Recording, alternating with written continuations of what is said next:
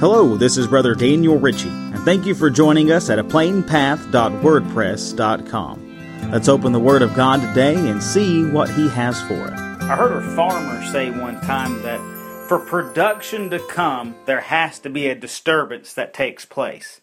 For your crops to grow, first you have to till the land. You have to disturb the land. Heard it all throughout my sports life. I said, you've got to hurt your muscles, destroy your muscles, so then they can regain, they can get bigger. Of course, that was always cheered with, pain is just weakness leaving the body. We think of all these things, and we try to put it in perspective that, sometimes pain is a good thing because it can make us stronger. Sometimes the disturbing times of life are okay because they can make us better for what God would have us to do. In Hebrews chapter 12, verse number 6 says, "For whom the Lord loveth, He chasteneth, and scourgeth every son whom He receiveth." Growing up, I didn't like whippings. It was never a fun moment. But I never saw my dad whip anybody that wasn't his kid. Our Heavenly Father is the same way. Yes, when we do wrong, there is a chastening that comes. He needs us to be stronger, to have more faith in Him.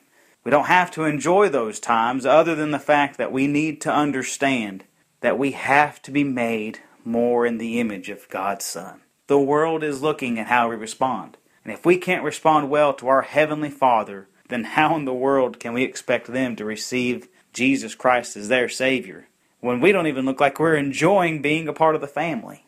We need to understand that when the trials come, we don't need to get out of them. We need to get back to where we are striving to learn the lessons that God has us to learn. Thank you again for joining us today, and may God bless you in His service on A Plain Path.